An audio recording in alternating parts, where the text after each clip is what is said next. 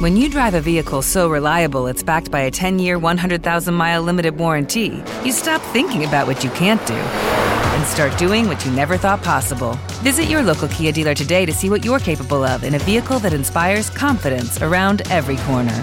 Kia, movement that inspires. Call 800-333-4KIA for details. Always drive safely. Limited inventory available. Warranties include 10-year 100,000-mile powertrain and 5-year 60,000-mile basic. Warranties are limited. See retailer for details. Hello and welcome to episode 153 of the UK True Crime Weekly podcast. I'm Adam.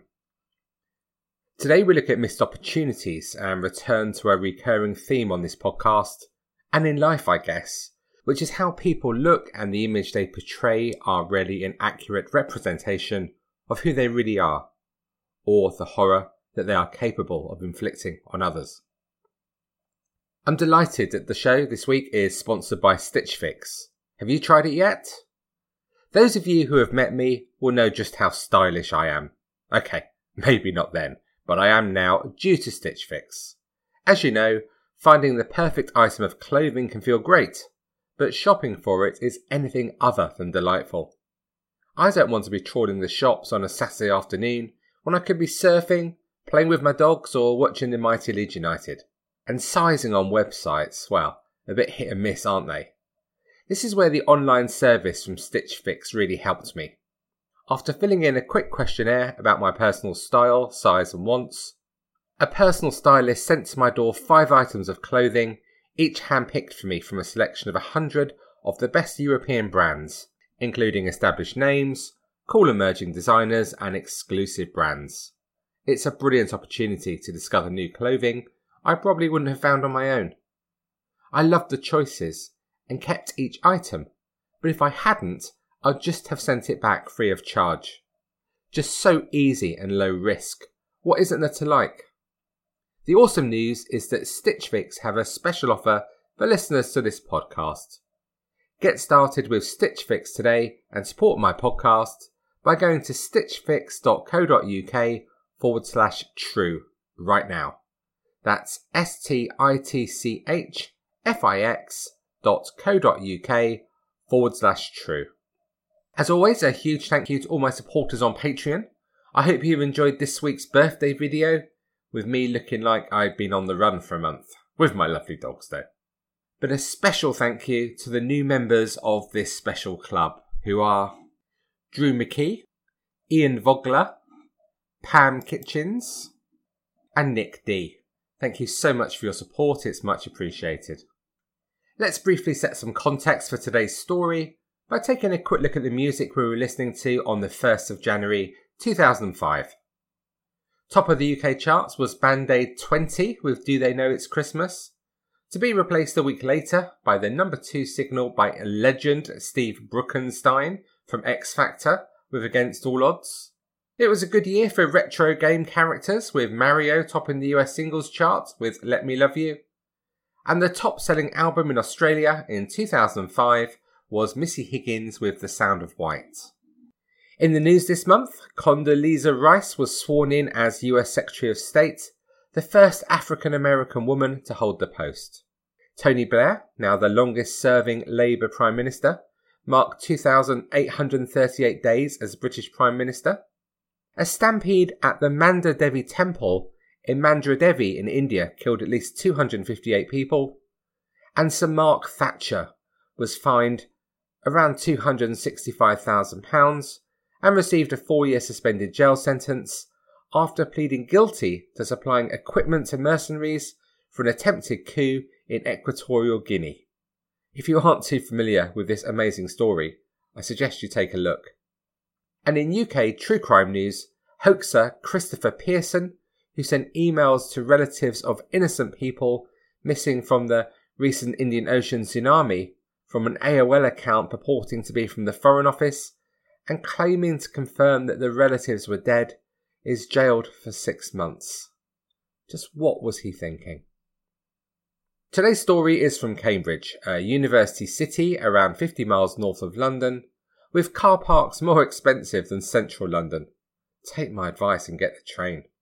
At the 2011 census, its population was 123,000, including almost 24,500 students. Although living through a nightmare where they feared the worst, in Southend, 22-year-old Sally Gleason's parents, her two sisters and her friends and family hoped for the best. They had to. Identical twin Sally had been studying forensic science at Anglia Ruskin University's Cambridge campus, and on New Year's Eve in 2004 had been out with friends at popular bar The Aviary. Closed now, it was the sort of roomy venue popular with students and for watching big sporting events in the city. As well as the friends she'd gone out with to the party, Sally knew the staff who worked at the bar. It was a place she liked and where she felt very relaxed and comfortable. But Sally hadn't been seen since the party. When her housemates in Cambridge realised she hadn't come home, and she also hadn't made it to her job at the Travelodge in Cambridge the next day, they called her parents to see if she was there, but she wasn't. When her family and friends tried to call Sally, there was no response from her mobile. This was totally out of character for Sally Gleason. Sally was last seen outside the Aviary pub at about 1 a.m, heading towards a chip shop with a friend. A fight broke out nearby.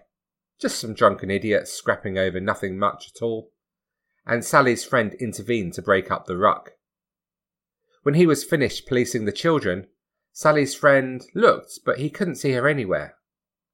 He went back to the pub to search for her, and was told by a bouncer that she'd re-entered the premises, so he left for home. No doubt, like me, you've had many similar situations at the end of a night out, and there was no cause for concern. 10 hours later, a series of texts arrived which had been sent by Sally not long after midnight, but with the phone networks overloaded, had only just come through as lunchtime approached on New Year's Day. Her first text at 0136 was received by a friend and read, "Hey Em, please come find me 'cause everyone has gone." A second text sent at 1:40 a.m. to housemate Janet O'D said, "No one waited for me. I've got into a car with someone, please call me." And a third text sent to the first friend, 2 minutes later at 01:42 said simply, "Please help me." Sally was intelligent, beautiful, friendly and sociable. Whose car had she got in? Was it someone she knew or a stranger? And whoever's car it was clear from the texts that very quickly Sally knew she was in a whole world of trouble. As the hours turned into days and there was still no sign of Sally, the police were under increasing pressure to find her, and Cambridge was inundated with appeals for people who may have seen her. There were posters, press conferences, and high-profile appeals for information via the TV and radio. Sally was described as 5 foot 2 inches tall, of fair complexion, and with distinctive curly ginger hair. When last seen, she was wearing glasses, a short brown dress, brown high heels, and carrying a denim bag. But nothing. It was a classic situation of crowds of people out celebrating, and nobody appeared to have seen anything. But with so many potential witnesses, detectives were convinced that somebody must have seen something, even if they were not aware of its significance. Sally's twin sister, Julie, returned to the Aviary pub, dressed in similar clothing to Sally, to see if this helped jog the memories of the revellers. But still no witnesses came forward. This was an incredibly tough thing for Julie to do, but she'd have done anything to help find her sister. Having described just how this time with no news felt, she said, "I just feel sick, like your stomach is hollow and your mind plays tricks on you. You try to stay positive because it's the best thing to do for everyone, but you can't help thinking the worst." And then on the 8th of January, it was the news everyone had been dreading. There would be no happy ending, as police officers confirmed that they were no longer searching for a missing person. It had now become a murder inquiry. Sally's body had been found at 4 p.m. the day before in woodland that borders two sides of the American Military Cemetery at Madingley, about 3 miles and a 15-minute drive from Cambridge city centre. Sally was discovered by a walker naked, and it was soon established that she'd been raped and strangled. Sally Gleason was just 22 years old, when she met her terrible, violent death. Following this discovery, Sally's family issued a statement. Our beautiful daughter has been taken from us, and words cannot begin to express our heartache at this time. Sally was a wonderful and loving daughter, sister and friend, and we are simply devastated. Her dad left a bouquet of white daisies close to the spot where her body was discovered. He told reporters at the scene, I just felt I had to come and do this. And he wasn't alone, as a stream of people arrived at the spot to leave their own tributes to the memory of Sally. Sally's mum left a single red rose with a card which read, To my darling Sally, I will cherish every moment we spent together. My love always, Mum. And her sister Julie's card on her bouquet read, Always have and always will be in my heart and right by my side forever, Sally. Love, Juicy Woozy. Although the information hadn't been released to the public, by the time that detectives had revealed that Sally had been found, they were also certain that they knew who had killed her, and detectives from Cambridge were in Glasgow, Scotland, looking for him. A few days before, detectives had received a call from the British Army, following their concerns about one of their own staff, 31-year-old Lance Corporal David Atkinson, who was based at Waterbeach Barracks, just a few miles up the A10 from Cambridge. He liked a few drinks and was a regular drinker in pubs around the Avery, and would often pop into the newsagent 20 yards from the Avery entrance with a friend to buy cigarettes, boasting to the staff about how he was going out to get off his face on booze. Army bosses were concerned due to his background, which we'll come on to, and also due to the fact that in the early hours of New Year's Day, he'd set light to his room at the barracks before leaving the site and had since been AWOL. A car believed to be his was seen driving erratically close to Glasgow on New Year's Day, and detectives believed that he was here in the city, which he was. He had been in Glasgow since the day of the murder, on the 6th floor of an anonymous city hotel, in room 616 of his £35 a night hotel room at the Chorus Hotel. His days had been spent drinking, watching porn and sleeping, but by January the 10th, detectives were closing in, and the Daily Record describes his movements that evening, where he'd been walking Glasgow's red light district, approaching sex workers with bright auburn hair, the same as Sally Gleeson's. Let me quote briefly directly from the article. Donna from Paisley had been on the street for hours. She wouldn't mind an hour or two in a hotel out of the cold, and the £50 fee would make the night worthwhile. In the Chorus Hotel on Argyle Street, they sat in Atkinson's room, drinking, talking, and having sex. You remind me of someone I've been with recently, he said at one point. Donna was tired, but not too tired to pay attention. What I saw in that man's eyes scared me, she would later recall. His eyes were dead. He went on and on about the colour of her hair, but she didn't take it as a compliment.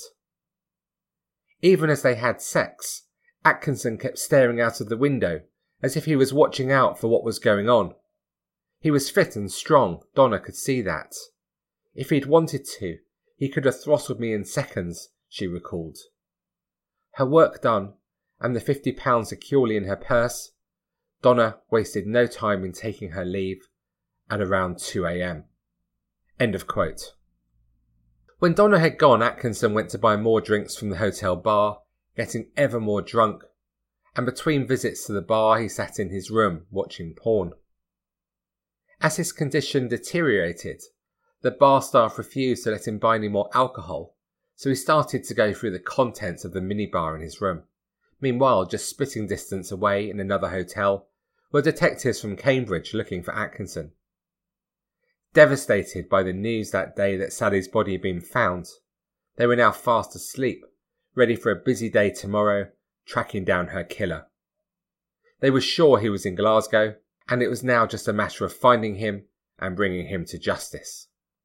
Breaking briefly from porn to flick through the channels, Atkinson was just about able to focus on the TV screen as a news update came through from England, revealing that detectives in Cambridge had found and identified the body of Sally Gleeson. He knew the game was up, and that it was just a matter of time before he was held accountable for his actions.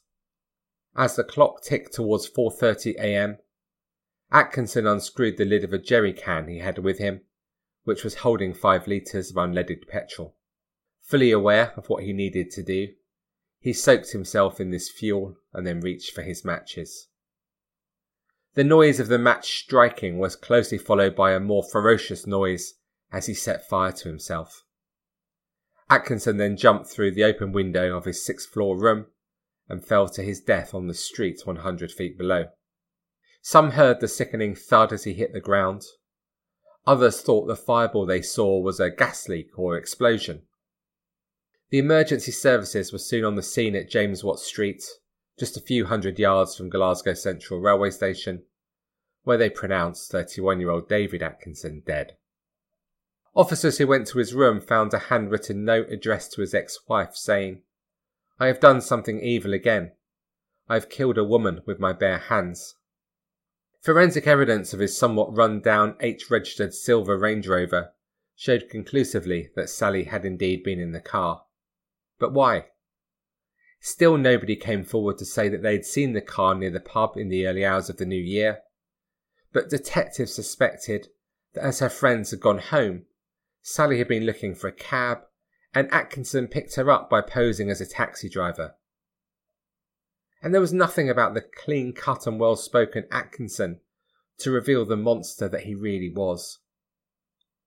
And as we go back now to look in more detail at Atkinson, he was undoubtedly a monster who'd attacked many times before and possibly even killed before he took the life of Sally Gleeson. Born in East Kilbride, a working-class suburb on the outskirts of Glasgow, it was a relatively tough place for Atkinson to grow up, but he was sporty and showed no signs of what he was to become at an early age. Karate was his first major interest, and he was a black belt by the time he was 13. The Guardian newspaper tracked down his karate coaches, who recall a lovely boy who, even when his parents split when he was in his teens, didn't appear to suffer. He worked hard and was a popular member of the karate group. One resident who lived near him growing up said, "People knew David as Wee Aki because he was really small for his age. He didn't like to hang around in gangs and he was dedicated to karate. It's tragic for the family because they are good people." The karate coach thinks that Atkinson must have changed due to some incidents that happened when he entered the army in 1992, because when he did so he had no criminal record and he had no reputation at all for sexual violence. 2 years after joining the army, Atkinson was posted to Germany, where he met and married a 27-year-old German lady called Leanne Hucker in Mönchengladbach. This was 1995, and they had a daughter in 1996 called Eleanor. But by 1996, Leanne was having a terrible time and made complaints to army bosses of domestic violence. And she did so again the following year, but no action was taken, and Leanne later withdrew them after the pair separated, and Atkinson was not prosecuted for these offences. Whilst in Germany in 1997, he was convicted of attacking an 18-year-old Polish girl. He was found guilty of false imprisonment and fined £1,000. For this he served 8 months in the military prison in Colchester, which is no picnic, but the army didn't sack him, as he was cleared of the more serious charges of kidnap and indecent assault. And it was at this time that some of his colleagues came forward to say that when stationed in Germany, Atkinson had tried to persuade them to abduct a blonde woman from a disco in Germany and then rape her in a car. He was also gaining a reputation as a heavy drinker, a womanizer, and a loose cannon. He also picked up a conviction for animal cruelty, for throwing bricks at a swan. There were so many incidents in the years between Germany and when he murdered Sally. The Daily Mail newspaper tracked down a former girlfriend of Atkinson, who told how he lured her into his car and tried to rape her after they split up. It was after they had broken up one night she spotted him waiting for her in his car when she left the nightclub. She said, "It gives me chills just thinking of him sitting there, knowing what I know now about him.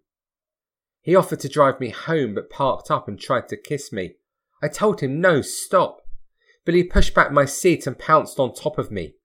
I tried to open the door, but he locked it. I was terrified.